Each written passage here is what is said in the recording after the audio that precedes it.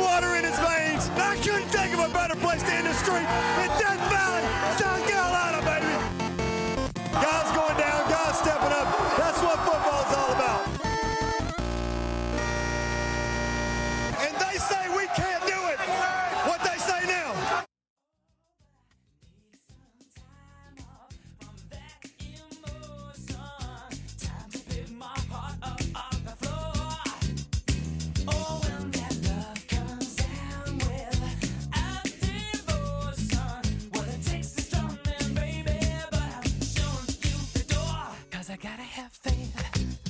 Welcome back to the Clemson Podcast.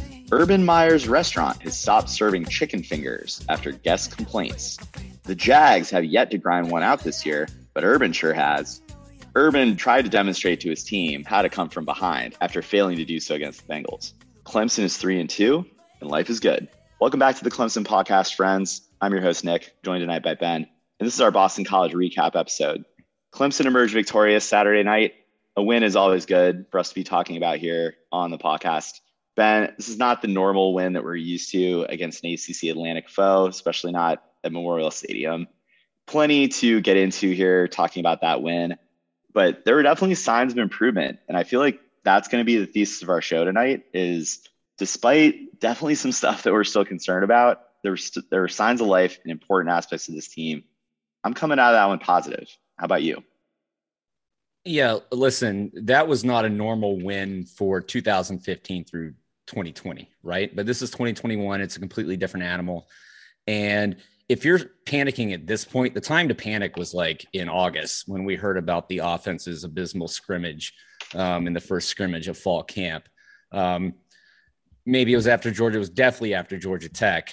So I think that should be behind us. So moving forward, what we need to do is take a look at this team, look at the weaknesses and analyze it game by game and see if we see any sort of improvement. And I think in this game we did.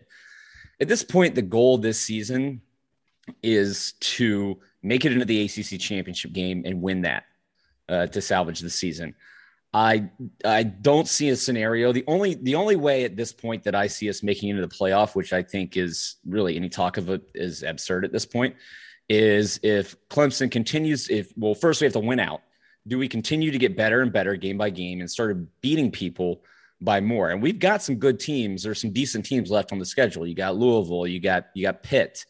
You got Wake Forest, and then you have a potential ACC championship game matchup. You know, you start beating teams by 3 scores, 3-4 scores. Sure. Is that going to happen? I don't think so.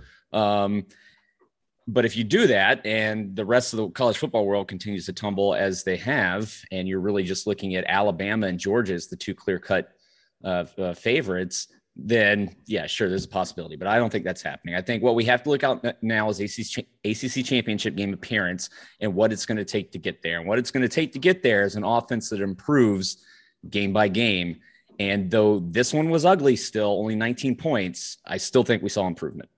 And that's with a ton of guys. I mean, we know about all the guys out on the defense, but by the second half of this game, there was a ton of starters out on offense.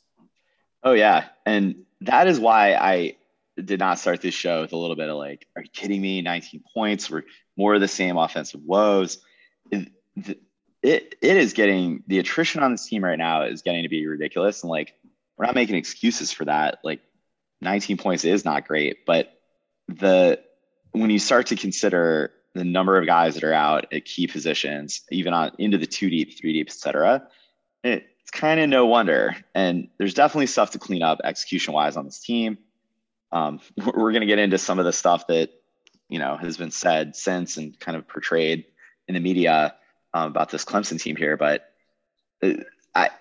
it's tough, though, also, Ben, because, like, you talk about what could be ahead, what we hope happens. A lot of these injuries are starting to be season-ending for a lot of these guys. So it's like, right. As tough as it's been, could it really get better based on now on the fact that we're going to start getting guys like, I love this guy, but Sage Ennis is going to get a bunch of run as a tight end on this team, right? So like there's a lot of bright spots. There's a lot of dudes who we're really excited to see start to, you know, get touches and participate in this offense and this defense and special teams. But it's just a tough season all around. And like the injury bug has definitely bit Clemson. And I should point out, and I think you and I and Cody, well, I guess Cody's still on this podcast. Who knows? We haven't heard from him in like 6 months, but we've talked about Clemson in the past being lucky with the injury bug and championship runs, deep playoff runs, ACC championship runs, really did not have too many season altering injuries from key players. A lot of that's culminating. A lot of that's catching up to us here. 2020, you had a little bit of that with Tyler Davis. You had the Notre Dame game where we had Mike Jones Jr. Skalski was out. Tyler Davis was out. TL was out with COVID. Obviously impacted that game some, or a lot actually. But, this season is just really piling up. So I don't know. In my mind, like, again, the goal that you stated should be the goal. It's going to be interesting. Like, every game is losable outside of UConn and probably South Carolina at this point. I would put them as our second least losable game remaining on the schedule.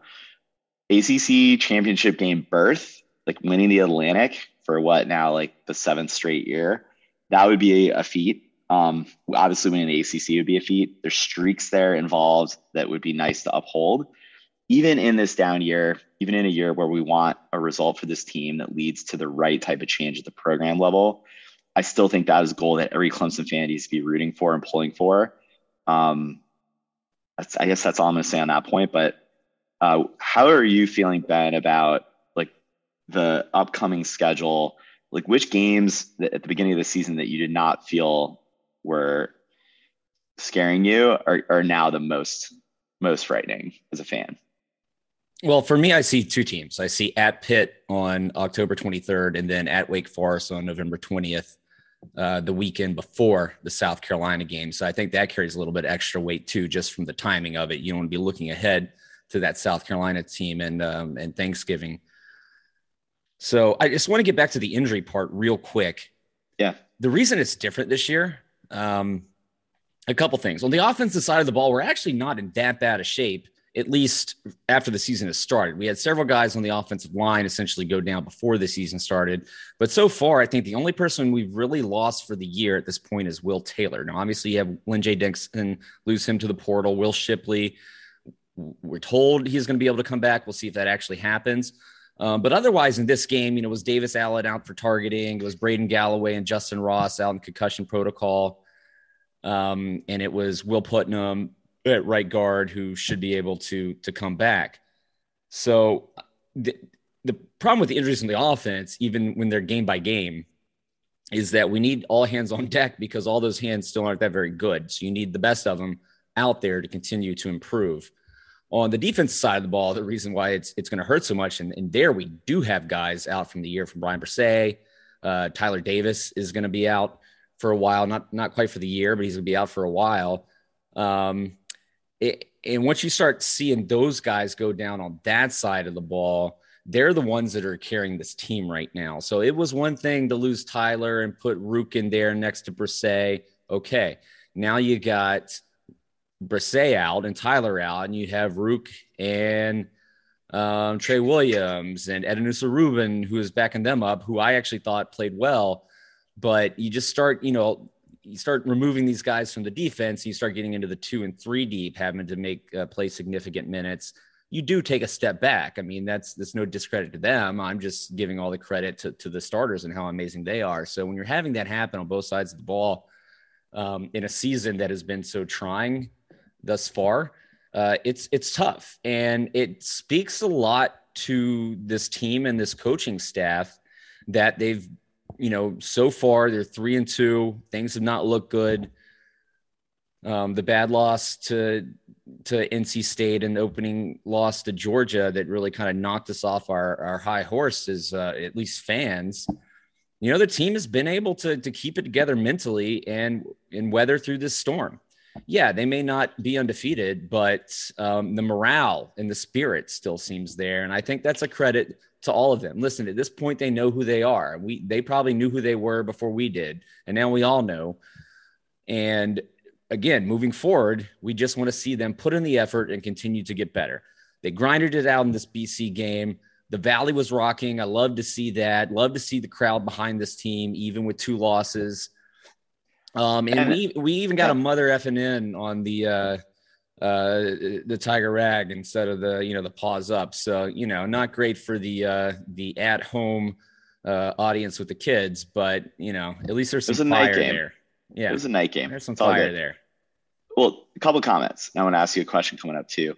We on this podcast do not approve of the paws up symbol. It is a derivative of Baylor and TCU. Just kind of lame. Also, it evokes Spurs up, which is what South Carolina fans say, which is stupid. So we're anti-paws up. I should say, out of the other side of my mouth, we want people to have fun at the game. The kids want to do paws up and have fun with it. I guess I'm not that opposed to that. Like I don't want to be, old man yelling at cloud. That being said, I think it's been killed by Twitter or by just vitriol against it. So I'm kind of happy about that, but find another way to channel, your fun into something unique and novel and new. Don't just steal Baylor's thing. That's my only point. Yeah. Your comments, Ben. Don't be soft. No. Yes, that we have not seen that since whatever game that was the South Carolina State game. Yep, so totally. Good. Yeah. Good job. But I want to get back to injuries too, and we'll touch on this, move on in a minute. I know you're not sitting here knowing everything about why that may be happening on the team, where we may be seeing some more injury this year than others. I only question, Ben, and I don't know if you put any validity into strength and conditioning coach Botson having heart surgery, being out, largely not being that influential and involved in the strength and conditioning program in parts of the offseason this year and leading into the beginning of the season. I'm so happy he was able to have a successful heart surgery and apparently come through that. And he was on the Larry Williams podcast, the Dubcast. I encourage everyone to tune into that just to hear about what he's gone through in his career and with his surgery and everything else.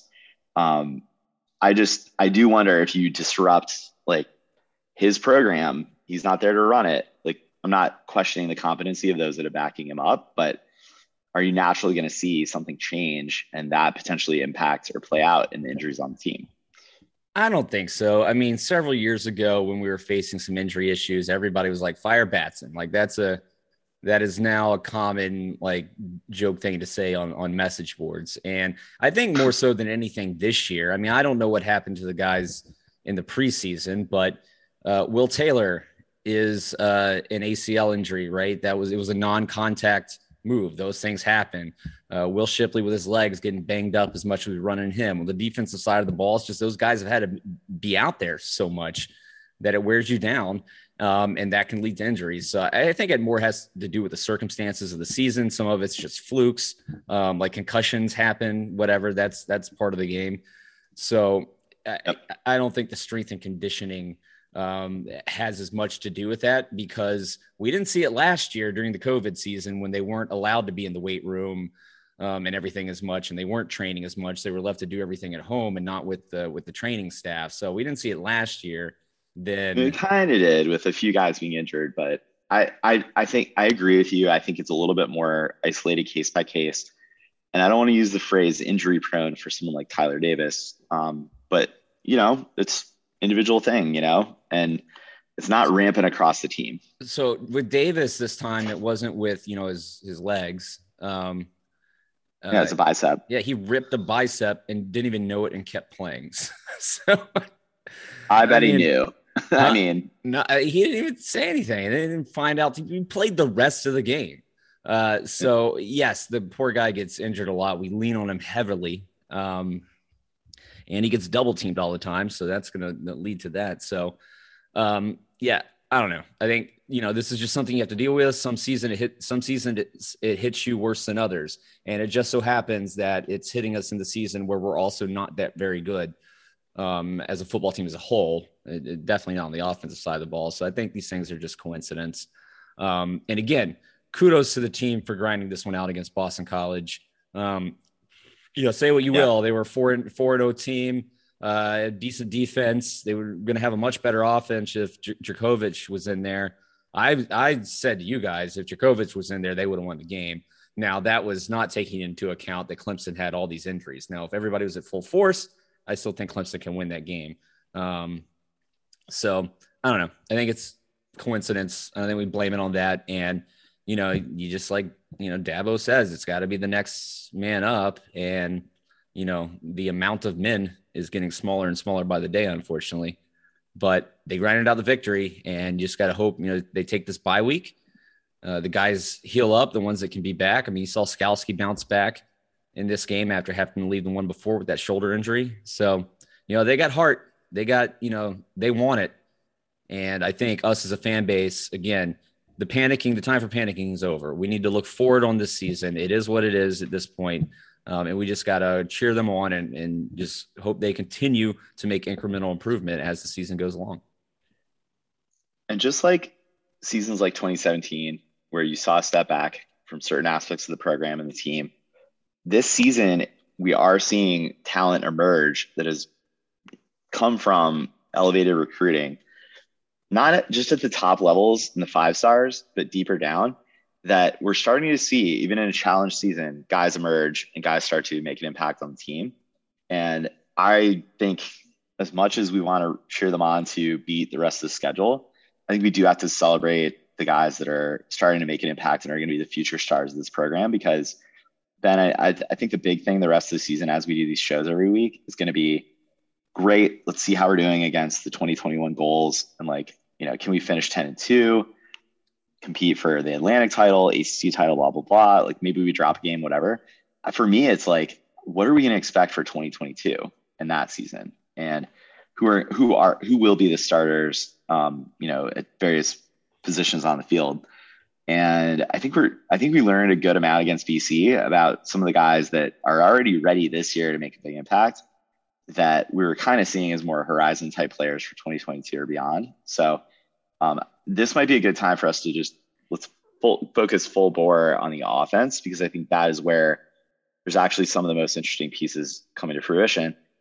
Obviously, at this point, we know the defense is a top 5 defense in the country. You mentioned the defensive tackle guys that have been injured and will be injured. That's going to be a challenge, but the rest of the defense seems to be stepping up in big ways to cover for that. So I think just as far as like the multi-season outlook, some of the most interesting, storylines or narratives of the team are coming out of the offensive side. So why don't we start there as we break down this game a little bit further?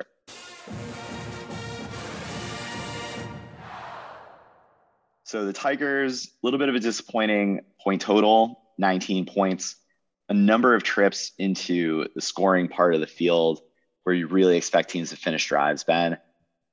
We could talk a little bit about some of the factors for not putting up more points. There were center snap malfunctions. There were ridiculously terrible play calls, 3 plays in a row inside the 5-yard line.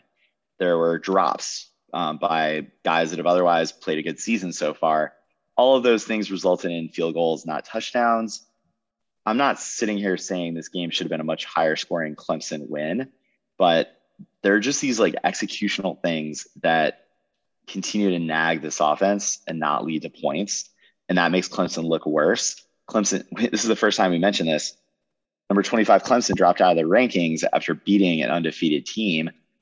I think that's more of an indictment on Boston College than it is Clemson, that you could be undefeated and someone beat you and then they drop out of the rankings, or they like drop overall. Like that sucks. That's embarrassing. Listen, the rankings at this point, like the difference between 25 and 26, I don't care. It's been so long since we've been there. We're out of the top 10. I'm like disillusioned with all of it. So the AP poll is preposterous outside of the top like 5 or 6, and like it eventually mirrors the playoff and blah blah blah. Like it really does not matter. It's just it's a thing people talk about, like how many, and again, we should all ignore them, but like a lot of fanfare was made about Clemson not being ranked for the first time since 2014. I'm not saying I'm buying into that. I'm just saying it's interesting that we went down after beating an undefeated team. Nothing surprises me at this point with this team this year. So, but let's do talk about that. I actually do think there were a lot of positives that came out of this game, and a lot of them that are masked still somewhat by the issues we continue to see. But I tell you what, there was no offensive turnovers in this game. The penalties were greatly reduced, only 6 for 60 yards. So that's a positive sign. We had several trips into the red zone, which we haven't really done this year. yeah, we ended up with field goals, but hell, at least we're getting closer. Eventually those field goals start turning into putting 7 points on the board. So that's the progress you want to see.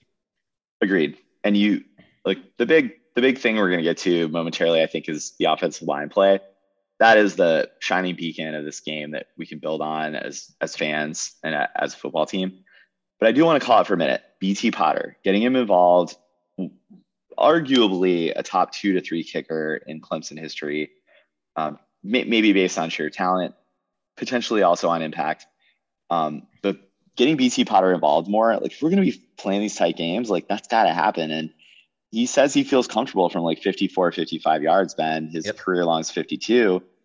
Let's do it. Like if we're going to struggle to get deep into opponent's territory, like let's let BT kick. Well, we mentioned this a couple episodes ago, I believe, and Quack and Tiger had mentioned this in an article, I think, after the Georgia Tech game, is that you just got to start taking those field goals, right? In years past, Clemson would not have settled for all the field goals that we saw in this game, but they just don't have the offense to execute at this point. It's all about putting points on the board.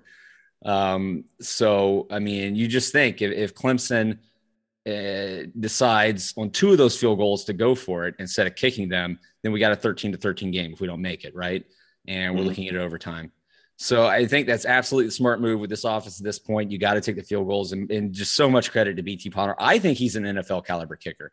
I've seen nothing but improvement over the years. He's got the leg for it, and he's always been accurate within like a certain distance. And now he's starting to pull that back.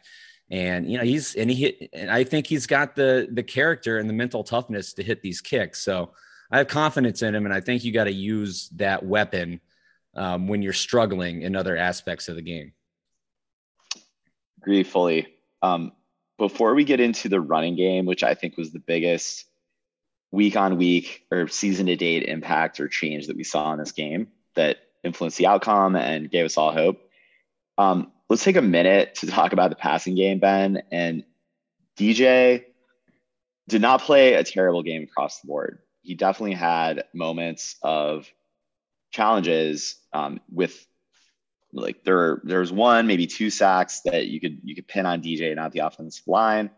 But largely his 13 of 28, completion to attempt rate, I would say a majority of that is based on either uncalled pass interference plays that just took receivers out of the play or wide receiver drops. And I'm not saying DJ took a step forward in this game or proved to me that he's able to reach his ceiling this season.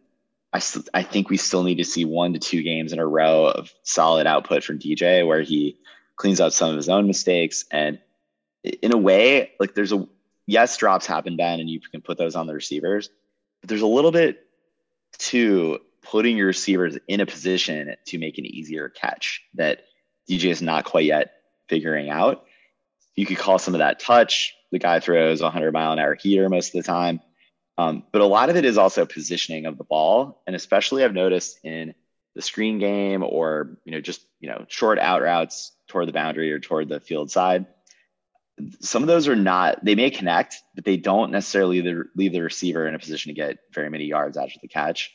So across the board, I just think like mechanically and from just cohesion with his receiver standpoint, that is what I hope DJ spends the bye weeks working on. And well, he spent Saturday night working on it. Yeah. How much of that do you think was staged? I kind of feel like it was a little bit staged. Like every outlet went out with that like right away early on Saturday night. He was out there. Everybody wants to be like, you see that and everybody just starts giving him crap. I don't know. I think that's kind of BS. I mean, the kid went out there and then like there's people message board and students like, oh, well, he didn't go out there with the receivers. What kind of leader is he? Well, can he even go out with the receivers? That's considered practice. And you only get like 20 hours of practice time a week. So not sure that would have been allowed. So like, just shut up if you don't know what you're talking about. Like we should. Or why is that on him to not be out there? Why is that on him that they're not out there? Yeah. But again, I don't even think it's allowed. I don't think under the rules that they're allowed. So I think it's a stupid point. Anyways. Right. Yeah. Listen, certainly a lot of things that DJ needs to improve on. he's not Trevor Lawrence. We'll keep driving this in. He is not Deshaun Watson. He's got physical talent. He's lacking in areas of physical talent and his escapability and elusiveness. And then he's also lacking in his mental talent for the game right now. It's still going fast for him. He didn't come in as prepared mentally for the game as, say, Deshaun or Trevor did, or at least it took Deshaun a little while, but at least he had the legs that could get him out of a lot of tough situations. So we got to stop comparing him to them. And then also, yes, DJ is not a fully polished quarterback, but the guys around him have not helped him at all. I counted at least 5 drops in this game. And let's say they catch 4 or 5 of those, then he's 4 or 5 of those, then he's 17 for 28 and probably 300 yards, and we're feeling a hell of a lot better. So guys got to start catching the ball. Now, the things he does need to work on, his field vision is still poor. The touch is not great, as we've seen. That's what he was working on after the game, at least what it looked like, throwing kind of fades into the end zone. That touch can come. I don't love fades unless we have a Mike Williams or a tight end. Well, let me put it to you this way. And I know this from experience, like my limited athletic career. I do know this. I was a pitcher in baseball, right? And one of the hardest things for me to do as a pitcher was A, throw to first base when I got a grounder back to me, and then Sure. B, also throwing like kind of slow toss batting practice. Like I was so used to throwing it hard that when I had to get to like the soft or throwing softer, like my arm just didn't want to do that. It's about command, right? It's about accuracy, right? And like you focus on accuracy with a certain speed of throw. When you slow it down, and I'm not saying like take 5 miles an hour off that pitch. It's like throw that football, like loft it in the air, but still hit this little basket window. And I think that's what he's still having to get a feel for. He's got a huge arm, so to have to wind it down like that, it's the fade routes, it's the screen passes, right, that you mentioned. So yeah, or the throws out into the flat. Give him time. Like it's gonna come. He played better in this game. Like his footwork has improved throughout this season. Like the first couple games, it was like, what the hell? He looks like he's tap dancing back there with shoes on the wrong feet. That looked better in this game. His decision-making still needs work in the RPO game, knowing when to pull it, when to run, or when to go with the pass. But he had 12 carries in this game, Ben. So maybe this is a good moment to credit Tony Elliott. Like 12 carries. Well, they started running him earlier, and that's something that has worked. And we could talk about our rushing in this game. I mean, 231 yards, 5.8 yards a rush. Nobody wants to talk about that, but that's good. That's really good for this team. Totally. There's also issues in play action of him not really committing to the fake of handing off the ball. His kind of fake tosses and stuff like that are developing too slow. Tiger Illustrated had a really good breakdown last Thursday, focusing on this. About his play action technique and how he's not selling it enough and not getting guys, defensive linemen or linebackers to commit and bite down on that. And so that's something he's going to continue to work on. The problem is that it's all these things combined that compound themselves, but he did better job staying in the pocket in this game. He was pulling the ball and running the better little by little. We just all need to be patient as he tries to put all the pieces of this puzzle together. And the people around him also have to start playing better. Yeah, that's a big factor. And I do want to kind of comment back on the drops that you like. I'm not looking at targeted versus reception based plays here and how many of those were like on target from DJ. I know those are advanced stats that are out there. But even more than that, Ben, I just recall last year during the Notre Dame game specifically, do you remember the play where it was like a delayed handoff to ETN and that resulted in, it was like a misaligned handoff. DJ kind of put it too high on ETN, resulted in a fumble. We were about to go in and score. Notre Dame took it the other way. Like that, I just, there's a couple of these little technique things that, again, he's in his 6th game now, 7th game. Those sort of things you hope to see improve. Still young, still developing. I agree with you. We should be a bit patient. I think it's good that we are seeing development and improvement in certain areas. Like that speaks hopefully to Brandon Streeter being effective and DJ being able to take guidance from him as his QB coach. Let's pivot it though to talk about the guys around him not picking him up, not making plays for him.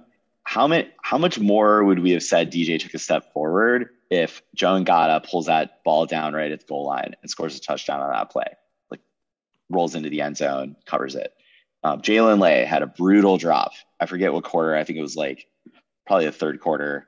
There were just a series of gaffes by the receiving core that unfortunately, like ultimately made DJ look like a more ineffective quarterback or stalled drives once again. And like he takes almost the blame for that, or the lack of credit or lack of explosiveness as the guy. And I think it's a little bit more of a whole team failure, unfortunately.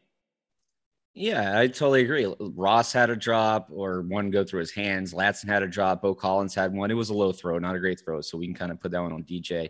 The Jalen Lay one, and Ngata had two. Yeah. As well as Ngata has played this year. And he has played well. He's made some great catches. The kid is starting to look like a top-notch wide receiver, but still some drop issues. I don't know when Frank Latson is ever going to put it all together. It was good to see EJ Williams out there getting some more balls thrown his way. But at the end of the day, these guys just got to start catching the ball. We're not getting a lot out of our tight ends still. I mean, we mentioned Allen going down in this game and Galloway out with a concussion. So the guys need to help. Just need to help him out. I mean, and the play calling needs to help him out too. There were still some like bonehead moments where Tony Elliott gets stubborn and just keeps trying to run the ball up the middle. Now there was one series at the goal line where we had 1st and goal, and I think they ran. That was after the Maffa run, the huge Maffa run, and then they go into that series. And then they run DJ Maffa DJ. Dabo said that on both of the DJ runs and reviewing the tape, that the line actually blocked well and he just missed the lane, which I can totally believe. And those are we're just going to have to be patient. He's not going to pick. We know what the issues are. The question is, how long can he overcome them and improve? And how long is that going to take? It's not going to be overnight. It's just not going to be overnight. So pull for the kid, keep watching for the improvement. And again, the other guys just need to play better. Their play calling has to get a little better. I mean, you start with the opening drive of the game, the first play, the misdirection to Ross, that was amazing. Like we were like, Tony Elliott, do that. And, we didn't see much else from that, but also on that opening drive on the 3rd and 1, Ross and Ngata just look lost. Like Ngata's trying to get Ross to the other side of the field. Justin's like, what are you doing? Looks over the sidelines. What is he doing? And Ngata gets to the other side of the field, realizes Justin isn't there, looks over, is like, what are you doing? Like, what the hell is that? You talk about being, 4 or 5 games into the season. Like those guys should know, especially on the opening drive of the game, which is scripted most likely. Mm-hmm. So there's that. Braden Galloway still on 4th and 1. I think on that drive or one of the drives, he got blown up on a block yet again. So that's there's kind of a couple guys that I'm like, they may have earned their roles over the course of multiple seasons, but the output this year has not been there. And for me, it's Latson and Galloway that they're, at least in Galloway's case, there are guys behind him that can give you better, or have proven to be able to do that. Dave Allen went out with a targeting call and so sick of targeting. That one was real though. Yeah, no. Like by the rule, and it's just unfortunate. I kind of feel like at this point, Clemson needs to spend part of a practice just re-educating, It's one guy a game. Right. So at this point, and and a lot of times it's a consequential guy too. Like in this game, I think not having Davis Allen mattered quite a bit. So in that case, again, I feel like there's guys behind Galloway that I would much rather see get snaps at this point. And sure, cycle him in a little bit. If he can prove himself, he can re-earn his spot. It's a little harder with Ladson. And the reason there is just lack of depth of talent on the wide receiver core. Unfortunately at that position, certainly EJ Williams can back him up, but Bo Collins is getting a lot more playing time too. And that was the name I was going to mention is like Bo Collins is a hustle guy out there in the blocking game. And unfortunately, I know you mentioned the drop. It was kind of a low throw. There was also an incompletion on a target where it looked like he had eye pointed the ball. I think he was a little bit late on the jump. And look, DJ will sail throw on you, but yeah, it's interesting to me that Bo and DJ have not had that just inherent core early on chemistry, knowing that they were high school teammates through like play together for, I think it was 3 years of DJ's tenure. Bo is like 1 year behind DJ, but again, maybe they just need time in this offense to click together and find one another again. But I'm ready, Ben. I'm ready to, get Bo Collins into or a Joe. Maybe he was hurt a little bit in this game. I'm not sure, but let's try somebody out different at the boundary position. Ngata showed a little bit of. Can you explain to me? I may not have watched the game closely enough or the replay closely enough. Why Ngata was so frustrated on that 3 run play in a row series? Like he came off the field really hot after that. Was it just that they didn't throw the ball, or do you remember? Yeah, the best I can tell is that at one point it was going to be a pass, or there was an option for the pass, and either DJ or Tony audibled it at the line, or DJ just decided to pull it and run, and Ngata's probably like wide freaking open. Right. That would be my guess. Yeah, that's fair. And again, love the heart. Didn't love the 2 drops after that, especially the one that would have been a touchdown, but like all good. He got a coaching moment from Dabo on the sideline. Like very good to see Dabo getting into the receivers and Kobe Pace, and that ultimately paid dividends. But Dabo seems to be hands-on with this receiving core, which I think is needed. Look, Tyler Grisham is a green wide receiver position coach, and we've not seen the right type of results thus far from a development and improvement standpoint. So I think it's good that Dabo seems to be leaning in that direction. We should probably move off of the passing game, Ben. Like that was the area that was lacking for this offense. The run game was a revelation in this game. And I think there was one move that the coaches made. They moved Hunter Rayburn into the center position. It moved Bockhorst over to replace Putnam. Not sure exactly what injury Putnam has. You may know that. But Tate hung out at left guard, and then you had the tackles kind of doing their thing. But I think the upgrade from I personally view Bockhorst and Rayburn as almost equals at the center position. Maybe you give a slight edge to Rayburn because he's played that position before and he understands coverages and dynamics of snapping the ball. But the upgrade of Bockhorst over Putnam at right guard during this season to date in the running game was so night and day that I think this is the 5. It's not the 5 we've been waiting for, because I think that would probably entail Mason Trotter, maybe a little bit of Paul Teo. Those dudes are more talented than who we've run out there. But as far as what we've seen so far, like this is the 5, and look no further than those rushing yards per average per play or the overall yards in the game. DJ getting 12 runs off for 50 yards. Like that's pretty damn good for a quarterback. So I think for me, like that was the big adjustment the coaches made coming into this game week over week that had huge impact on this game and kind of gives you hope for the rest of the season. Well, and it was kind of a forced adjustment since Putnam was out, and your option was leave Bach at center and put Mason Trotter with his club hand at right guard, or you move Bach to his natural position at guard and put Hunter Rayburn in there. And I think, yeah, that certainly paid dividends.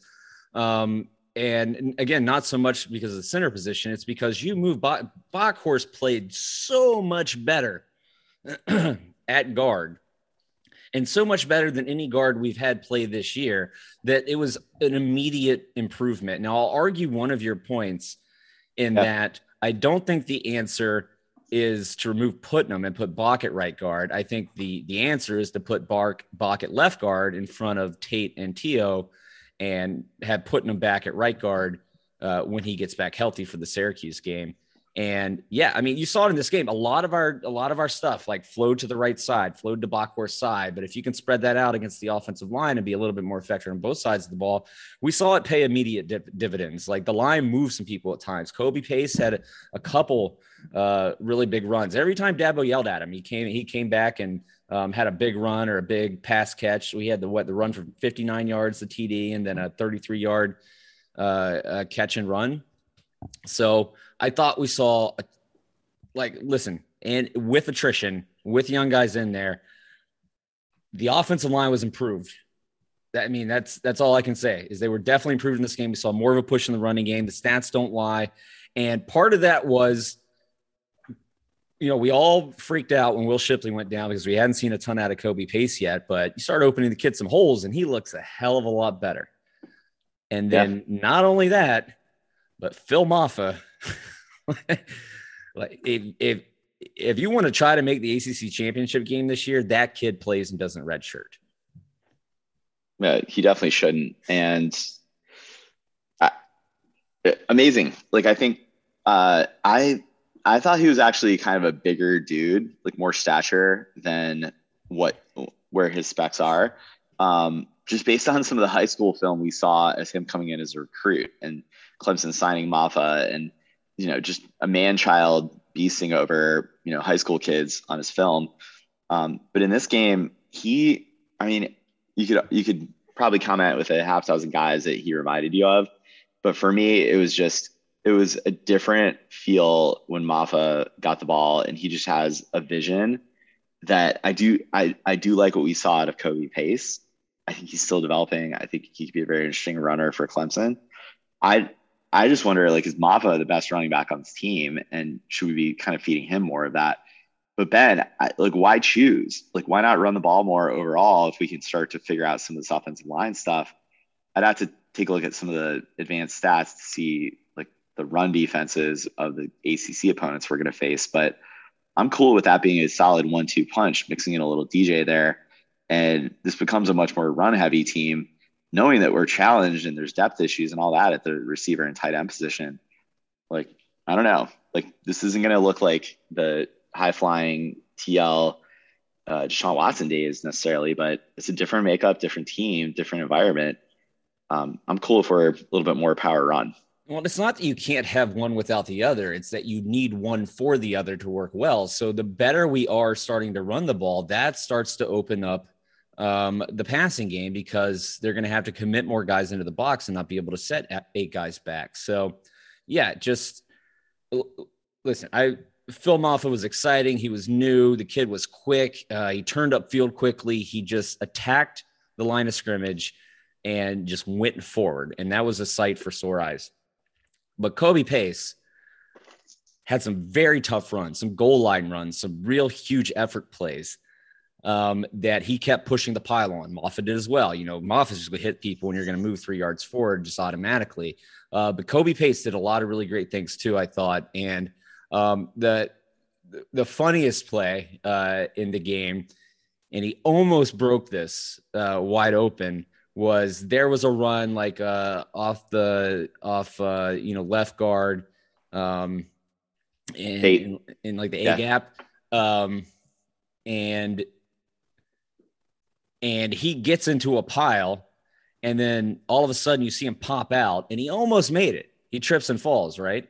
And the defense was stacking the line of scrimmage. They playing the run, so he could have been gone for a touchdown had he not fallen. I went back and looked at that replay, and what it is, Marcus Tate is in there pulling him through that pile and then spins him and throws him so hard out of the pile, he falls down. So essentially, Tate was literally trying to spring the runner out, and he with his arms. He threw him so hard, he threw him to the ground. Appreciate it. But I love the effort. I love the effort. The kid's a true freshman. He's gonna, he's trial by fire here, but can't question the effort on the team from these guys. And again, if we want to focus on the areas of improvement, we saw major improvement in the run game in this game. And I think we have to be happy about that. We should be happy about that because it's something that we haven't seen all this year. And that's without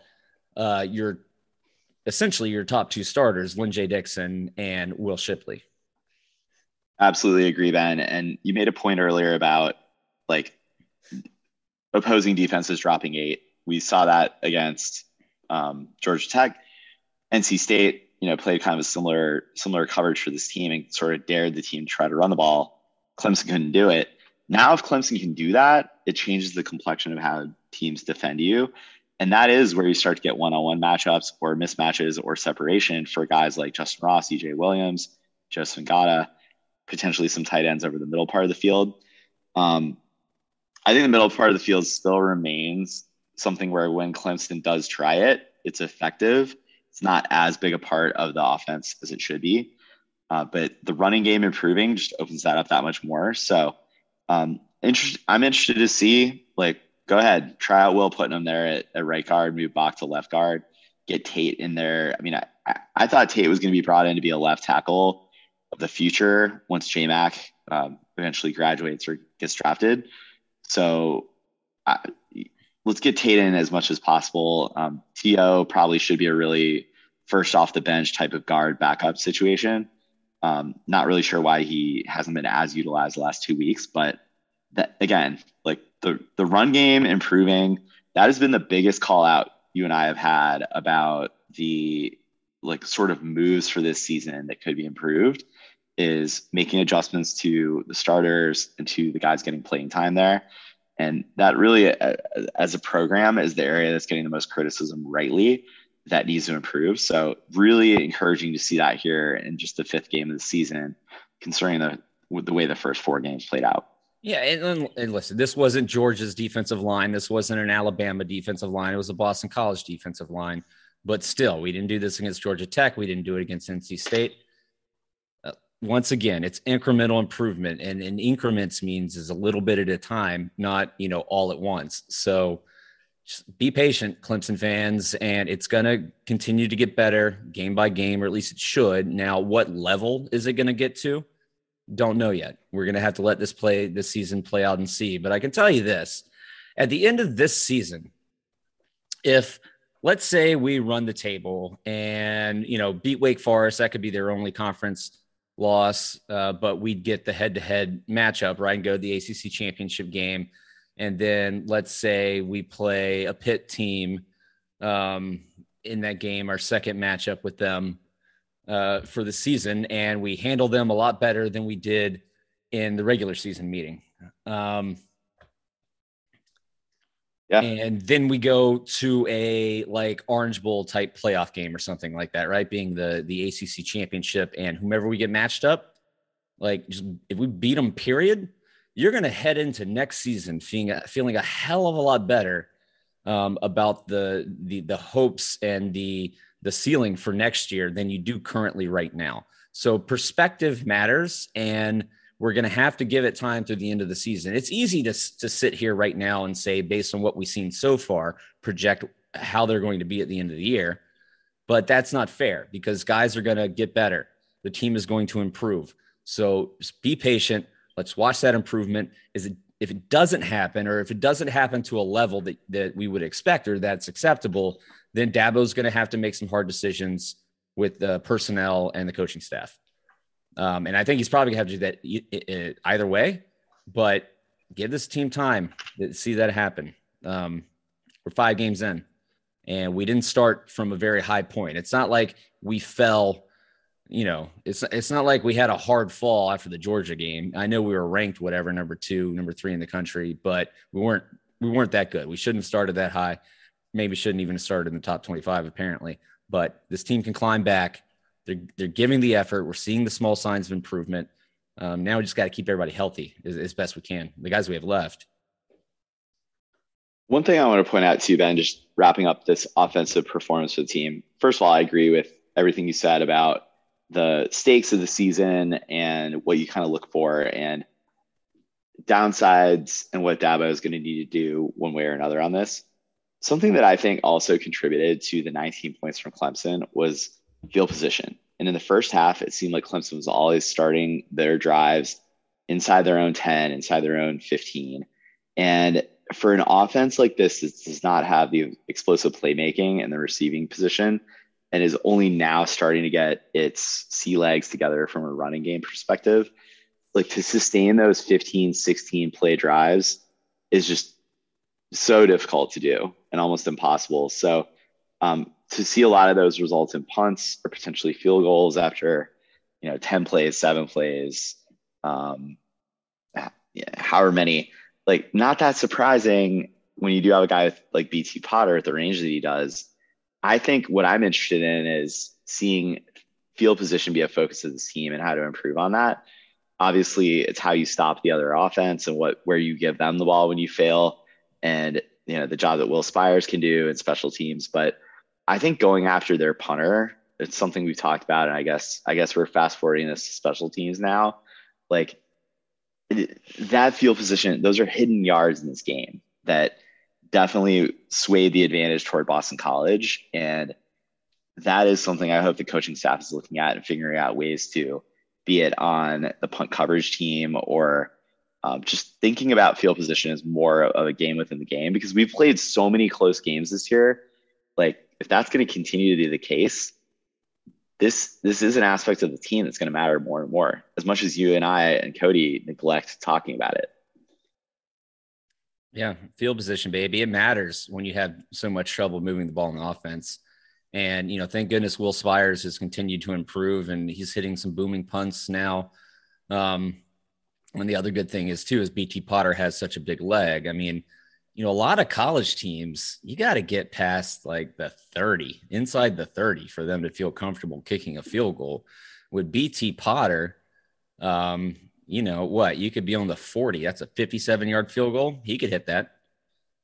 The accuracy obviously decreases, but he could hit that. So yeah, it is I think I'd rather we start in the 30 than like the 15 and have BT have to hit that kind of field goal. But like, if it's not happening, yes, it just becomes the special teams become, and field position becomes much more of a factor when you're struggling as much on offense. And before we wrap up the offense here, I do wanted to say one more thing.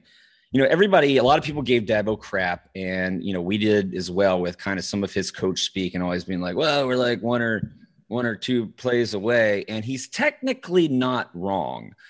Both losses this year, we're like 1 or 2 plays away from actually winning those games. Now, that doesn't mean we'd be any much better.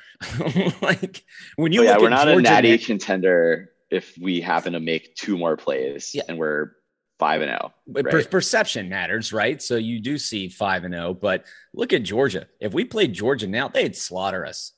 It wouldn't even be close. So, but we're still a couple plays away. Let's play that out a little bit. Like, what if Clemson had beaten Georgia and like somehow we got the pick 6, not them? Like, obviously the playoffs would not be out of the question. I kind of wonder, like, is there anything that would have happened within the team to elevate confidence, like elevate cohesion, coming away from that neutral site game with a win? We'll never know. It's almost pointless to explore it, but like, I don't think it would it would not turn around any of the core issues or the, root cause issues for the problems. That's your point. I agree with you. It'd be interesting though. Obviously I'd rather be in that position, cause like I hate losing to Georgia, and like totally sucks to be eliminated from the playoff more or less this early on, but it happened. So we got to deal. Yeah. And like I said, sure, we're like 2 plays away from winning both the Georgia and NC State games. Does not make us a better football team. It makes us 2 plays better. But the other thing that I was going to say too is he's also not wrong when he's saying it's like 1 or 2 guys per play doing something wrong, and that's what's breaking down. I've rewatched all of these games, all of them a little bit more closely, other than the South Carolina State game. And it really is. It's a guy missing a block here, a guy missing a block there, a guy dropping a ball or something like that is hampering this offense. The problem is it happens every single play. It's a penalty. It's a drop pass. It's a missed block. Like they're all culpable, and it happens every single play. You can get away with that when it happens occasionally, right? But it's not 11 guys on every single play screwing up. It is like 1 or 2 guys. The problem is it just happens on every single play. They just shift it around, spread the wealth, so to speak.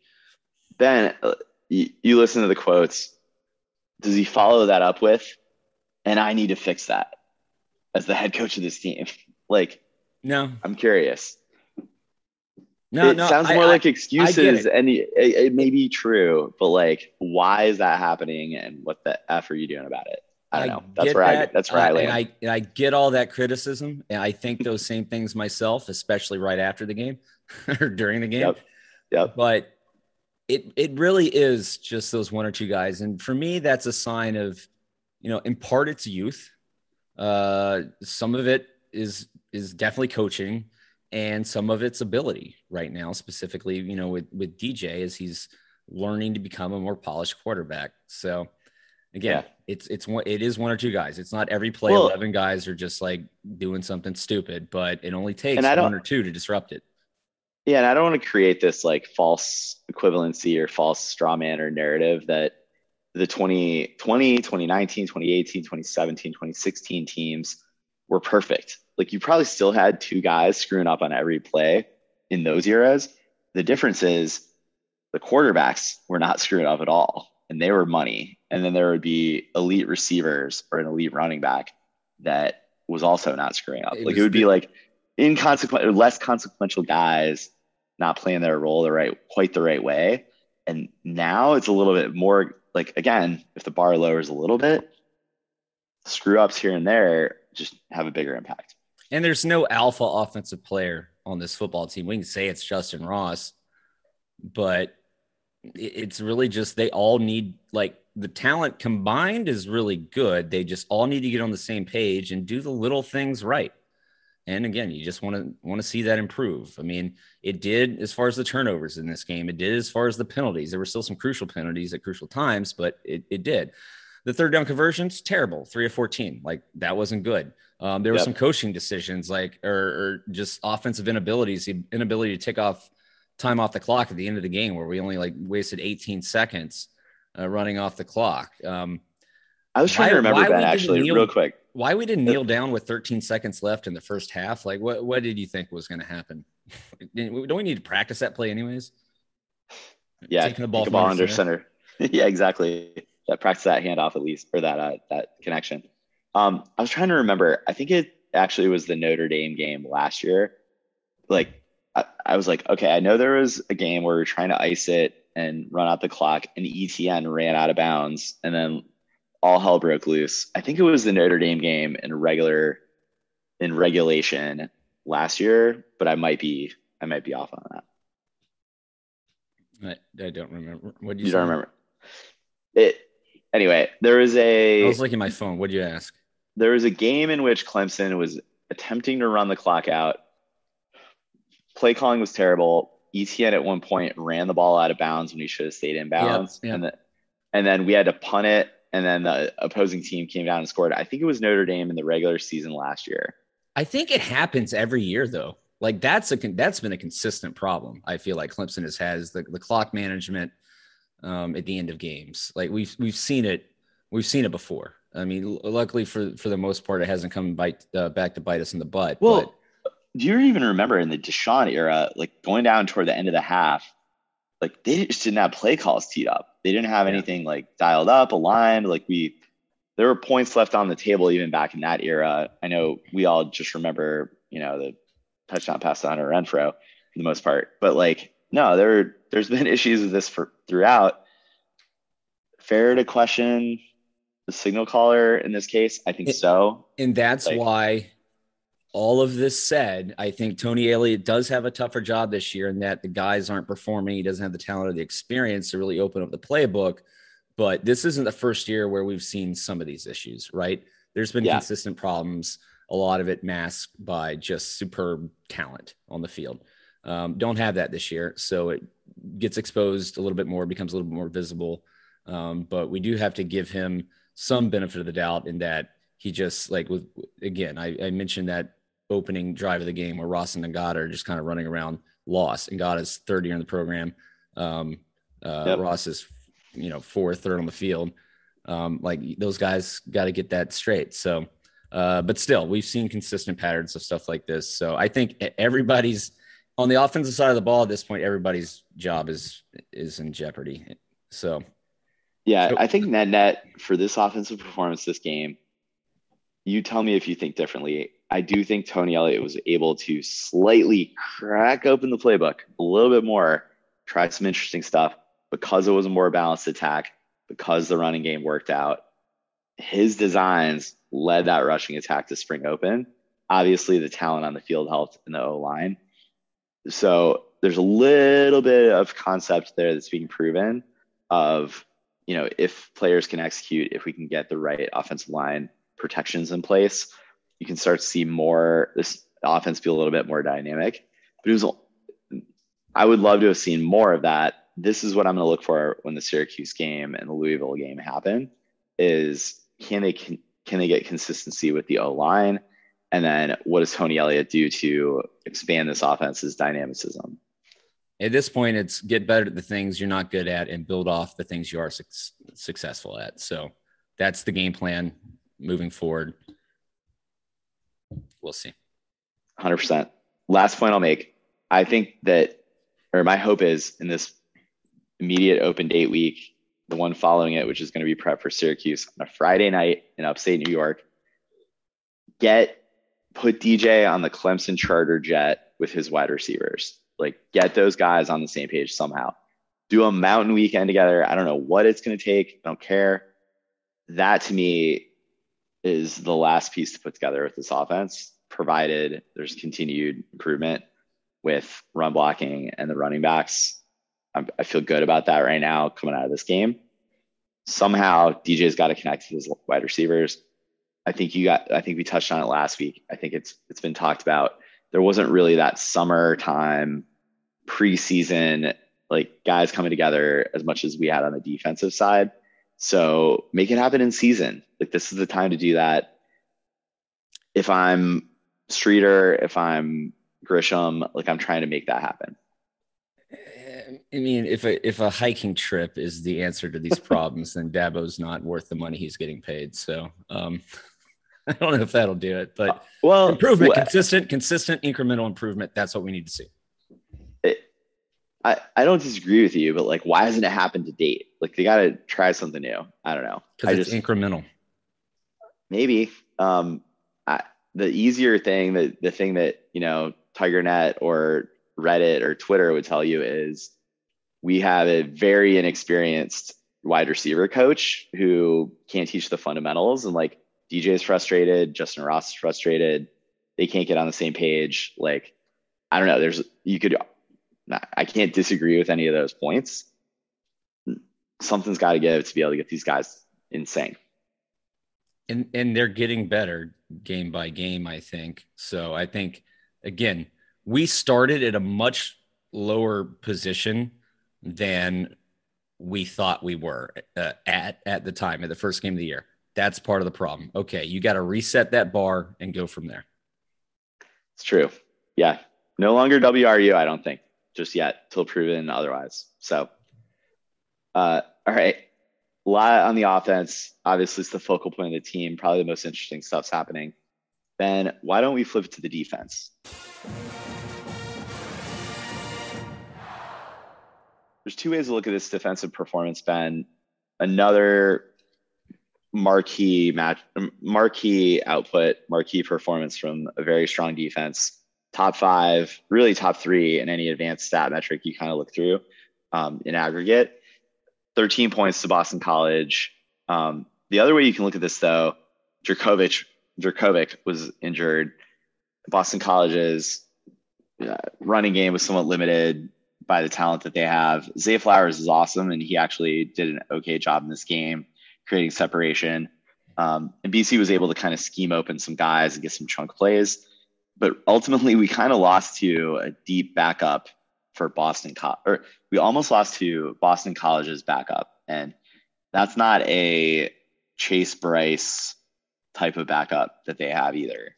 Yeah. And we're a few crucial penalties by Boston College and missed passes, a fumble and missed passes to wide open wide receivers and some bad snaps from losing this game by 2 scores, So I mean, you got to give it, Right. let's just start and give it to this defense. This defense battles, man. They've had to be on the field so much this year. Now they're suffering injuries right and left. You know, the guys we already talked about that weren't available in this game, or Goodrich wasn't available. Fred Davis was injured. So you had Sheridan Jones out there and he got picked on, you know, but the guys battled. Trey Williams in there. That's a big boy. He plays hard. Edinosa Rubin, I mentioned him. He was getting a push. He was playing hard. They're not as talented as the guys that are pegged in front of them when they're healthy, but they're giving the effort, and they battled again in this game. They held Boston College. Doesn't matter how they got there, but they held them to 13 points. You know, kudos to the crowd for making those some tough situations in crunch time with the crowd noise. And ultimately, like the defense, again, they got tired at the end of the first half on BC's field goal drive. Then BC took the opening kickoff of the second half down for a touchdown, and they didn't score after that. Had a big stop after a block punt. So you got to give credit. And again, it just goes back to the theme of, okay, this may not be the best, obviously, Clemson team that we've seen here in the past 10 years or whatever. But they play hard. And that's what I like to see, is the guys still putting out the effort and playing hard. The other stuff is coachable. You can't teach effort, and this team has it. Other potential silver linings, like not as many dumb penalties up front in this game as we saw against NC State. Maybe BC wasn't trying as hard to draw them off sides. I'm not sure. But yeah, the hustle factor is definitely there. And it just sucked that defense had to go back out one last time after getting that crazy good stop on the series before. We had a pathetic 3-down, 18-second offensive performance, ultimately before, you know, the last series that resulted in a fumble. So the defense did more than enough to win this. They're averaging 16 points a game allowed against FBS opponents. I'm going to remove SC State from that. It would be slightly lower if you did include SC State, but 16 a game, like, ought to win you most games if you are recruiting the type of offensive talent that Clemson is. With your two monster starting defensive tackles missing for this game, that was part of the problem in this game. While BC was able to move the ball and find some success through the air a bit, is that we weren't getting home to the quarterback as much. The ends were still doing well. I mean, well, here are two reasons. You have Tyler Davis and Brian Bresee missing the middle. Another reason is Myles Murphy gets held every damn play. And for years now, like, I've almost kind of like blocked it out of my mind that ACC officials just do not call holding against Clemson's on Clemson's defensive line. But this year I'm paying a lot more attention because it matters a hell of a lot more. And geez, I mean, come on, man. I think Tiger Illustrated had a funny comment that Myles Murphy gets held more than a newborn baby or something like that. It's ridiculous. And these guys are just like grabbing him and throwing him to the ground, but he's still, you know, a huge disruptive factor. But in this game alone, we did see, you know, some issues of not having that same push in the middle. But what I love about this defense, you know, more so than the offense, is when you start getting into the 2 and 3 deep, you see a ton of talent. Like, you see the raw talent. You got guys like Barrett Carter out there getting significant minutes. Trey Simpson, obviously, second year in the program, has been putting in some good minutes. Andrew Makuba, can't speak enough about him. That kid's all over the place. And, you know, already mentioned a guy like Trey Williams. So I'd love to see all these young guys get in there and just see the sheer talent and potential that they have. And it makes you really, really feel good about this defense moving forward. And this year, they've been carrying the team.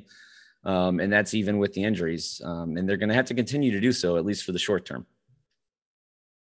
So many guys got tackles and snaps in this game. It was interesting on the linebacking core to see Levante Bentley and Jeremiah Trotter not be as featured. But I think that's just Brent Venables kind of tinkering a little bit and playing to the matchup and really starting to get into the depth of his defense. So also, I thought, unfortunately, he didn't come down with the interception, but Tyler Venables was a little bit more involved from the safety position in this game than we've seen thus far this season. This is not a nepotism type of a player that's in there because he's the coach's son. Like, he can contribute to a defense like this. And whether it's one of the standard safety positions, or he's playing like the nickel Sam position, or like the nickel corner position, like that. He is very talented, and he does make plays on the ball and tackles really well. So I think that like we continue to see, despite those injuries up front, this defense can attack you multiple ways and kind of take your strengths away. And it's great to see. It's just is unfortunate because I think that type of trait that they have could be something that could be advantageous playing against playoff caliber opponents. Like you say, Ben, that Georgia would annihilate us. Probably without Brzee and Tyler Davis there, they would. But I just don't know how much they would actually score and put up against Clemson, where we had medium strength of injuries. Yeah, I mean that's your point is probably more on offense. I'm also saying at this point, Georgia's gotten better, and Clemson has had so much attrition in two very key positions on the defensive side of the ball. So that's in part why I mentioned that. And the offense I still don't think the offense puts up more than 3. Maybe we get 10, maybe we get 6, something like that. I don't know. But you talk about Tyler Venables too. It's not about nepotism. The kid can play ball. Especially with a short field like that, right? He doesn't have to run stride for stride with 4-2, 4-4 wide receivers down the field, right? 4'2" wide receivers? No, 40 yard dash time. Yeah, a bunch of Daniel Rodriguez's. So love Daniel. Got to meet him in person in New Orleans. And so, it's this defense is a lot of fun to watch, despite everything that's happening on the offensive side of the ball. They're a lot of fun to watch. Andrew Booth, man, he makes amazing open field tackles. It was, kind of seen out of him. I mentioned this before, what I wanted to see out of Darian Kendrick last year. And how about that? He was probably offsides, but maybe he wasn't when he tiptoed in front of, was it Murphy? Thomas or Murphy on that side? Yeah. Oh, that was incredible. That was incredible. And the refs totally effing sucked in this game, dude. But maybe that should have been some type of neutral zone infraction or encouragement. The way he stepped around him, though, like I kept watching that replay. I think when the ball was snapped, he might have been in a position where he wasn't in the neutral zone. I mean, regardless of whether he was or wasn't, like what amazing athleticism and balance to make that happen. And I think it was Xavier Thomas because he got to the quarterback. And Xavier Thomas resulted in a sack. Yeah. Xavier Thomas didn't even blink. It just went right for the quarterback. It was a great distraction move. Just, a couple of funny moments in the game between that and well, you remember Marcus Tate trying to throw Kobe Pace for 80 yards to the end zone. There's a lot to enjoy about this game. For me, just continued dominance of Xavier Thomas, and we'll see how good BC's line is as the year progresses, all of that. But he has certainly shown he's back. He's playing his most consistent ball in his career at Clemson, and I'm super happy for him. And he was thinking about quitting last year. I mean, there are weird reports even that he had transferred early in the summer, the COVID summer, so to speak.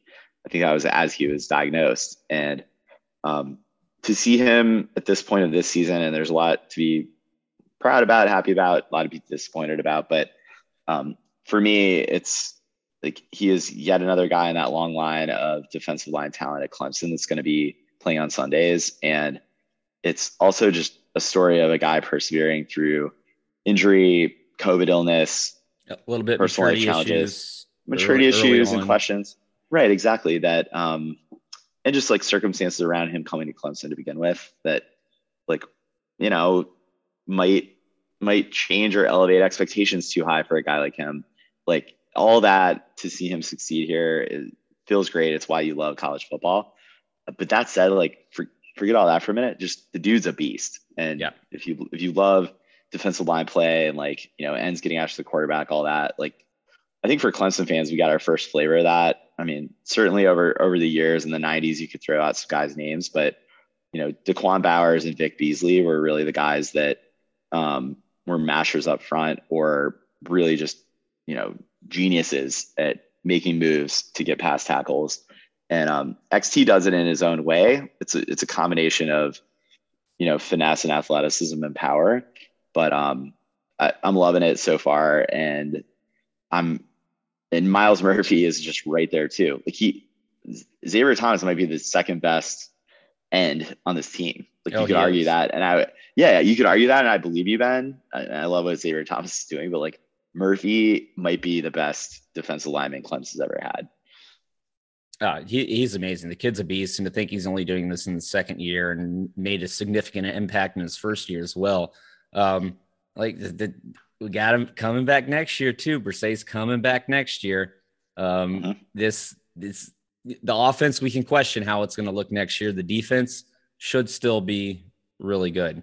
That's actually, as we were talking about the defense here, I was looking through the defensive stats for the game, and I noticed this is kind of insult to injury, maybe.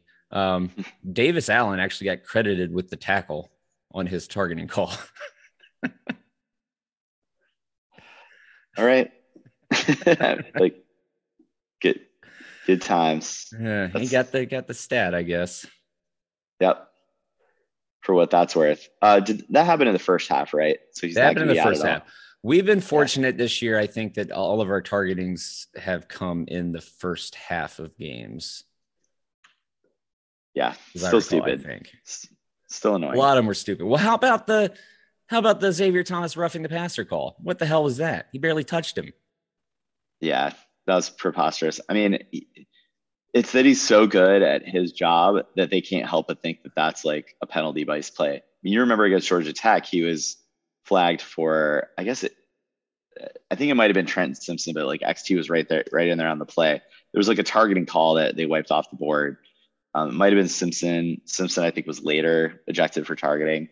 But Xavier Thomas, like roughing or targeting, like you just got to respect how this guy plays. The sound of the hits, some loud, impactful hits when he gets, the clean look at somebody. So I don't know. It's the officiating is in the ACC, at least it's not great. It was super bad in this game. And look, as fun as that was to see Booth tiptoe, that probably was a penalty. There were so many that were not called. As much as I slowed down the tape and I kept going back and forth, and I was like, maybe not. It doesn't matter. If I'm BC's coach with Hafley, I'm pissed too. Yeah, 100%. That was amazing. I don't think any of us would have been like, no, totally not a penalty if it would have been flagged. So, generally when you're in front of a defensive lineman, you're probably in the neutral zone. Yeah, because I don't think XT is leaving like a ton of room in front. Another thing I wanted to call in this game, another Nolan Turner interception. Yep. So awesome to see. RJ Mickens got another one too. Nolan Turner came away with the Banks McFadden helmet, which is awesome. I want one of those for myself. RJ Mickens, great pick. Proud of that guy. Like awesome contributions thus far. He was getting burned last year against Notre Dame, has stuck with it, and is making a name for himself. He still gets burned occasionally, but he's got a nose for the ball. He's come up with a couple picks this year. So again, it's all these young guys that I've loved seeing in there, and continue to get better and improve. And it was KJ Henry, right, that jumped on that ball, that fumble. KJ Henry, yep. Yeah, so like awareness. I think Maskell was hurt in this game. Didn't play. He played. Oh, he did. Okay, I saw him in there. Yeah. Him, Justin Foster was in there. We rotate a lot of guys out early and often on the defensive line. Yeah, just no tackles from those guys, but good to know Maskell played. Who plays all game? Skowski and Spector. And you can't say enough about those two. Yeah, Warriors. Just hearts of Tigers. Lions? Lionhearts? Well, I mean, it was so close. I had to go with Tigers. It's fair. I was going to say a big cat. It had to be Tigers. Jungle cat. Tigers do have hearts. So like any game, you hold an opponent to 13, you ought to win. We did, thank goodness. Little lucky down the stretch though. And like, I don't know how much of that you put on the defense. Like if most teams, if they score 20, you should still beat them. And should Boston College have scored 20? I don't know that we necessarily gave them the ball back and situate from the offensive end or special teams end in a situation where it was giving them a huge advantage. I think there were moments where, like, give them credit. They schemed open tight ends and receivers, mostly in the second half, as I like rewatch the game here, where they were able to just pick apart, aspects of Clemson's defense and get a guy open and move the chains. So I guess I do want to give BC a little bit of offensive credit based on the talent that they had on the field, how much they were able to move it on us to keep the ball away from us. But BC probably is going to end up with maybe not 500, but they're a 4-0 team coming in, a little bit of fool's gold there. I think they're going to lose a few more games. I don't know that they should have been mentioned in the same breath as Wake Forest, who seems to be almost like the cream of the ACC Atlantic this year. We'll just have to see how that plays out. But my big question is, like, with Jeff Hafley, is he going to be able to – everyone talks about if BC can get over and get ahead and, like, have a really good season, he's immediately going to be swooped up and hired away. Oh, yeah. I believe that to be true if they ball out and show it. I just am like, is he really going to be able to bring the right, like, good enough talent to Chestnut Hill to be able to generate that kind of season and then be able to get out of there? He probably will, or people will be like, whatever, we still see him as a fundamentally good coach.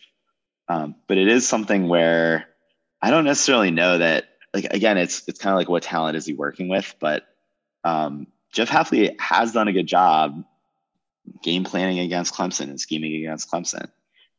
Last year's BC game, granted it was DJ. Like, this year, granted there's challenges on the offensive side, but even going back to the 2019 Fiesta Bowl, he more or less eliminated T. Higgins and Justin Ross in the passing attack from that game.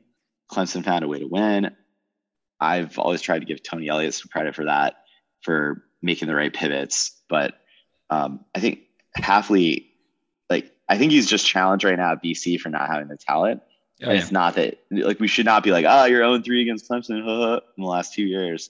Like, he is, but it's not because he's not a good defensive coach. Yeah, Ellis, I'm not going to be able to break down Jeff Hafley's coaching trajectory based on what he's done at BC for 2 years now. But you got to respect him as a head coach. And I think he'll move his way up. I mean, if you're worth your weight as a coach, then you're not going to stay at BC for very long. It's true. Like that it's not a destination job unless they find a guy that has some type of tie there. Right. So if you're above average, you might even do what Tom O'Brien did and go to NC State. Like, you might even move in the ACC to a better situation. So yeah, this is not a podcast to break down the ACC's coaching movements. I just think Clemson's played some fun games against BC over the years. This was like medium fun to watch, I guess. It's fun when they're pretty good. I question, like, if this is what they looked like in year 2, is he able to bring in the talent to make the third matchup, if he's still the coach there, like, any more exciting? Who knows? But they're always going to be hamstrung in getting talent up there, no matter who the coach is. He's come close against Clemson 2 years in a row, so that's all I got to say. Yeah, probably more so than anybody else that has coached against us. So he didn't have to play Trevor the last 2 years, though. That's fair. All right. So any other notes about this Boston College game, Ben? Again, I think macro level, our thesis is this was a step in the right direction from the offensive line in the running game. Saw a little bit more out of Tony Elliott's play calling, that Freed plays up. Drives stalled, but I don't think that should take away from what we saw before that happened, if you're thinking about signs of improvement. And the defense held it down despite having some injuries. Few executional things to clean up as a team. That is the kind of thing that in the past we've talked about bye weeks. mean, these dudes must be emotionally and physically exhausted after the opening of the season that we've had. So it's a well-timed bye week. Let's see if we come out and just obliterate Syracuse. Apparently their defense has improved, and it's just Dino Babers on a Friday night in upstate New York. So again, let's see what the coaching staff can do over this break. But we haven't had that one game yet this season that leaves you feeling really good after some struggles right in the early part of the year. Now, in years past, when that's happened, we might have a dud the next game, still win it, but have a dud, and you go back to feeling like, okay, maybe it's not fixed. But at least in that moment, after that one game, when we beat a team by like 4 scores, you're like, damn, maybe we are good. Yeah. And this feels great no matter what. That's the feeling we're trying to live for, And hopefully that's the Syracuse game. And it'll make it that much sweeter that it's in Syracuse on a Friday night, because screw them and screw the ACC.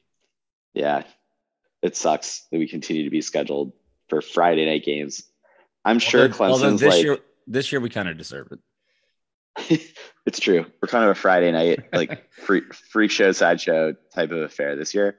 I'm pretty sure Clemson was like, do anything you want to us. We will never host a Friday game in Clemson. So, double up our amount that you do in remote sites or on road games. Like, we will never host that. I could see that happening.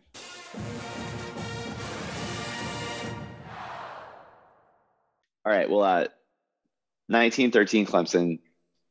Very good to get the third win of the season. Happened later than in most recent seasons to get win number 3, but we're not complaining about it. Bye week this week, Syracuse coming up, and then, getting really into meatier part of the ACC schedule. Ben, I guess in this bye week, if you think more macro level to college football, having Clemson on the outside of the college football playoff has, at least for me, a little bit dampened my flip around and watch the would-be contenders. But I think for this year, like, the best games have involved those contenders. And there's been a lot of fluctuation and obviously a lot of upsets of the top 25. It's super exciting. It just makes me kind of sad as a Clemson fan that it would not take the best team in the country to establish yourself as a top 4 team, get into the playoff, and feel like you can upset almost every team that's going to walk into there. And I will tell you this, that we're at least, a week removed now of, you just need to get over that. It is what it is. Enjoy college football season. We saw what happened last year when we didn't, there was a big chunk of it that we didn't get, a lot of non-conference games we didn't get to see. This year's been a lot of fun. There's been a lot more parity, a lot of big name teams, including Clemson, Clemson, Ohio State, Oregon now going down, and you're getting these new teams kind of ascend, the Iowas, the Penn States. And I've been enjoying watching a lot of football. And, this weekend, this is one of those weekends during the bye week where you just kind of get to sit back and watch some other teams play. Like, I'm looking forward to the Oklahoma-Texas game, and Texas hopefully beating Oklahoma this weekend. I'm Georgia versus Auburn. Like, is Georgia going to continue to pummel even good opponents? Wake Forest is playing at Syracuse. Like, what does that tell us? Wake 5-0, Syracuse 3-2. If Wake goes in there and blows them out, and we go in there and lose or beat them by 6 points, then that tells us how we may, stand up against Wake Forest, who is leading the ACC Atlantic at this point. And then Penn State and Iowa, I mentioned, squaring off this weekend. So a lot of fun football to watch this weekend, and a lot of interesting things. I know we're not looking at the schedule and the other games going on and seeing how the top 10 are doing to see how that's going to affect us as far as the playoffs are concerned. But we should be looking around the ACC and the ACC Atlantic and watching how those teams are doing, because we need those guys to get some losses if we stand a chance making it to the ACC championship game. That's like the playoff. Give up on the playoff. That ain't happen. If it does, it's a miracle. But don't give up on this team in the ACC championship game. That's still going to mean something, especially this year. And that gives you so much motivation and a different outlook leading into next year than we have right now. And it also means that this team has improved greatly from the first game of the year to the 13th in the ACC championship game, should we win that. And the Coastal's wide open, man. So it may be a rematch, as you mentioned earlier. It could be Pitt again. Could be North Carolina that ekes that out. So I'm liking Pitt. Virginia Tech has come out of like nobody kind of expected that. Miami is just falling flat on their face. North Carolina hasn't looked that good. So, and we're not talking about this year. We're not talking about a Pitt team on the other side or a Virginia Tech team that were like, yeah, they won the Coastal, big deal. We're going to kick their ass. No, both those teams can beat us. Both those teams might beat us right now. And the same thing, NC State obviously beat us. Louisville can beat us. Boston College damn near beat us. I want to go back on something we said earlier. I don't think Florida State can beat us. No. Like, I don't think Florida State can beat us either. I think they're the one team in the ACC Atlantic that we would fare just fine against. And then on the Coastal side, I would give you Duke. And I only hesitate not to say Miami just because I still think they're more talented than they've shown. But I mean, even Georgia Tech, like we barely beat them. I can't confidently tell you that there's many teams in this ACC that we would definitely beat this year. So I know it sucks. I know it's not what we're used to, and it's not the same level of talent and caliber of team that we're used to comparing ourselves to, but that's the hand we're dealt this year. And so we need to do that. And as fans, we need to get behind them and cheer them on to a hopeful championship game appearance and potentially hoisting another trophy. Believe me, we didn't think so at first. When you head into the season, if you told us we would have missed out on the playoffs, we would have considered this a lost year, a disappointing year. But if we raise that trophy in early December, we're all going to be pretty damn happy about it. I would say that's going to be like the third, maybe fourth most celebrated ACC trophy for us. The most celebrated one ever was the 2011 season, just because that was the first in the modern era. Right. But at this point, it's not a bygone conclusion. No, totally. And like, conclusion. Yeah. And like 2015 was like, okay, we beat North Carolina. We staved them off. Now we get to play for the playoff. Huge. 2016, it was like we staved off Virginia Tech and got to go back to the playoff and like actually fulfill the destiny. I would put this season's trophy possibly above the feeling that we had after those natty season ones. I don't know. That's how important it would feel. It would it obviously depends how. Like if all the other ACC teams like, just limp to the finish and like, get a bunch of injuries and COVID and blah, blah, blah. Like, no, not as satisfying. But this team would have gone through the most adversity to, I think, get there. Right. Yeah. I would agree with that. So anyway, like that's what we're paying attention to the rest of the way. It's going to be exciting. Just don't, I know the fun's in the winning, but don't let a couple losses take the joy out of this college football season. You're seeing some guys on the field that are playing in a Clemson uniform for the last time.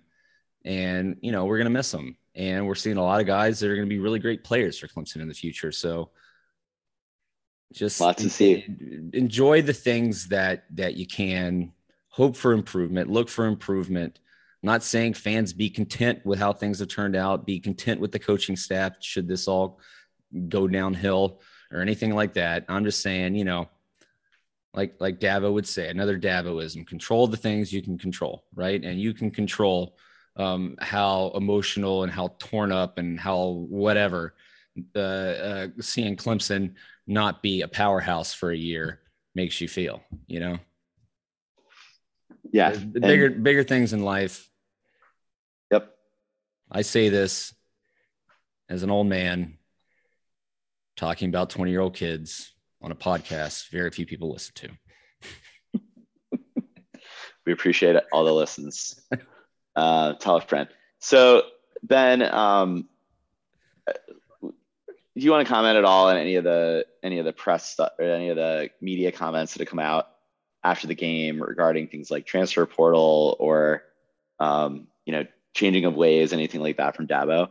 I think we've largely addressed our feelings on the more macro improvements and program level stuff that we're hoping to see in the off season. some stuff's come out. I don't think any of it is a surprise about Dabo's media facing stance on any of this stuff, but just wanted to see if you had any specific thoughts you wanted to touch on here. He's run out of excuses for saying why he's not going to use the transfer portal. I mean, we're not going to change for change to change. No one's asking you to change, just to like adapt, to be conformist. Evolve. Exactly. It's adapt, but the way I look at it is like turn it into an opportunity. And I feel like that's like what Dabo does with things. So, with a coaching change, with a portal acceptance and the first portal move Clemson makes, like Dabo's going to need to do it his way. So that's why my mind moves to ways that it could be done Dabo's way, just to like get him over the hump. And then I think he would probably embrace it. So it's going to be really interesting to see who the first Clemson portal take will ever be. I'm guessing it's probably a player that was real close to signing with Clemson that did not, made a mistake, or feels like they made a mistake, is trying to come back in. Better be an offensive lineman. My only hope is that's like a center or like a left tackle to replace J-Mac. I think Ryan Lincecum is going to be our answer at center here. Not this year, but maybe next year after that. Hopefully next year. But yeah, an offensive lineman. That's a good question. Who would it be? You know, it's probably not going to be some like superstar from a 9-3, 8-4 team who, you know, is going to be, you know, decent, pretty good every year, but probably doesn't have a decent chance of making the playoffs.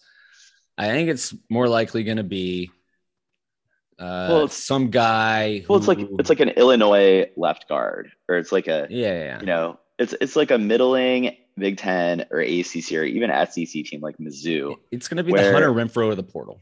That's what he's looking for. Speaking of Hunter Renfrow, screw the portal. Like, we don't need to talk about this anymore. We've talked about it to death. Nobody wants to hear about it. Hunter Renfrow, man, what a tackle. Oh, man. It's I fall more in love every time I see him. You know what I'm saying, man? Jesus. I mean, that you know, that got me excited. I felt like Urban Meyer at his bar on whatever night that was. Yep. No, I mean, what a great hit. The most incredible thing wasn't even the hit. It was that the anticipation sniffed that out before the snap was already moving in that direction. Like, he was the punt returner. If he had sniffed that wrong, like it's a field position disaster. And like, they lost the game, they got their ass kicked, but that is a Canton highlight reel play in a guy that in the NFL, he's starting to build a repertoire for that. Like, you see some of these routes he's run to get open. I couldn't be more excited, happy for the guy. Like, more in love with Hunter Renfrow. Agreed. It's when Hunter does something that even shocks us as Clemson fans. Like, I was watching that game. I was like, crap, fake punt. And then Hunter just comes out of nowhere and just pops the guy and knocks the ball loose. And you realize that's him. And you're like, oh, of course it's him. Yep. Hunter would do something like that. I just can't wait to, I'm sure Brent Venables is going to comment on the form on the tackle as well. That was pretty good form. You know what was a lot of fun though? It was, being able to watch Hunter on the field, Mike Williams on the field for the Chargers, John Simpson getting the start. Unfortunately, Trayvon wasn't out there. He was hurt. So he couldn't, defend Mike Williams. And then, Klee hasn't been starting this year, but he's still playing. Just cool to see those Clemson guys out there in the NFL playing against each other too. I just wish we'd get Sean back out there. Might happen. Miami's getting desperate. We will see. All right, Ben. Good show. Good recap. I will say this. We've had some inquiries about doing some interviews coming up later on the bye weeks. So TBD if that happens. We'd love to get one or two of those to everybody. If we do not, I think the podcast might take a break a week from now, barring any breaking news. Like, we need a bye week too. You know what I mean? So anyway, Ben, like, this has been good. This part of the season, been a challenging year. It's kind of tough to come on here and every week manufacture something new to be optimistic about or talk through. We appreciate people sticking with us. I'll say this, Tully. The season up until this point, nearly the halfway point, 5 games in, has not been what we expected. But the best thing that we can hope for is that this second half back in last 7 games of the year is also not what we expect, because we don't expect it to get much better or, kind of stay the same. Right. But what we don't expect is for this team to start taking off, start beating teams like we would expect them to, and end up, with some championship trophy, whether it be a Atlantic Division championship or an ACC championship. But let's hope for the unexpected this second half. It didn't work out for us the first half. Let's hope for the second half. And I'm going to say this now. I think I'm going to be, let's say it does click. Let's say it does happen. I'm going to choose right now to say that I will embrace it and celebrate it versus lamenting that it took them so damn long to figure it out. Like, can we all do that? I think that it is what it is at this point. Like, yeah. Unfortunately, it took time for this team to click. We all would have loved it to figure that out in July and August. They didn't. It is what it is. Let's move on. Yep. All right. Well, we will be back to you soon, potentially with an interesting interview or two. Looking into that. Barring that, we will be back after the Syracuse game. That was a Friday night game. Everyone's plan your lives accordingly to that, be able to catch that live. So Friday night in a couple of weeks, baseball playoffs are going on. So a lot of people are drawn to those kind of things, but college football, October is just such a great sports month. This is really when conference play starts to ramp up. You start to see a lot of upsets, that kind of thing in college football. So I think all of us want to see Snow Globe shaken a little bit, see some more upsets, see some more chaos, probably get some new blood into the playoff. But man, Ben, things could still break the right way for the Tigers. Let's not, give up all hope for this, but as college football one fans, analogy. Yeah, go ahead. One analogy for all our folks, baseball fans from the South. The Braves came into this season with high expectations, and they stunk it up the first half. Absolutely terrible. Shake it up a little bit in the second half, get some new guys in there, shift some things around, and now look at them. And that's with losing Ronald Acuna, best hitter on the team, possibly the best hitter in baseball, losing Mike Soroka, or not getting him back, the best pitcher on the team. And look at them now, still in the playoffs. It can happen to Clemson too. Probably won't, because, Anthopoulos went into the portal and brought some guys in, but it was allowed to do that midseason. But hey, it's happened before. All right. I appreciate the passion and the optimism, Ben, for your baseball team. With that, want to thank everyone for tuning in, sticking with the podcast. Really fun to do these shows, even in this type of season.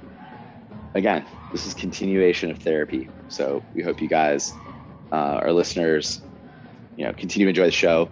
Please give us feedback. We love those reviews. Ben, I insist the next time we do a podcast, you got to bring back some mean tweets or some mean reviews. People, get your interesting reviews in now. Maybe you could be read on a future podcast episode. We're also inclined to read 5-star review comments as well. So bear that in mind. That may increase your odds of getting read on the air. Anything else to add, Ben, before we wrap it? Yeah, just no reviews for Cody will we read unless they're 1-stars. But yeah, it sounds about right. Who? Cody has been on the show forever. Everyone forgets his voice. Cody, please come back. Let's wrap it up there, everyone. And as always, go Tigers.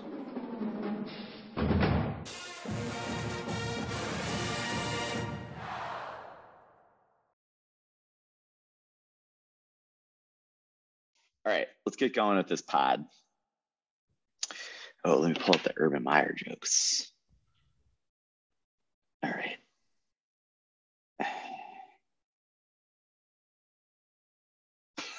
God, I guess I'm going to tell 4, huh? I might not do the hand in the dirt one. Yeah, just do 3. 3 is a good number. Okay, 3's all right. So I'm not going to do come from behind. What if I do that? You're not going to do come from behind. You have to come from behind. You drop the tight ends one and go with chicken fingers. Jags grind one out. Urban demonstrates how to come from behind.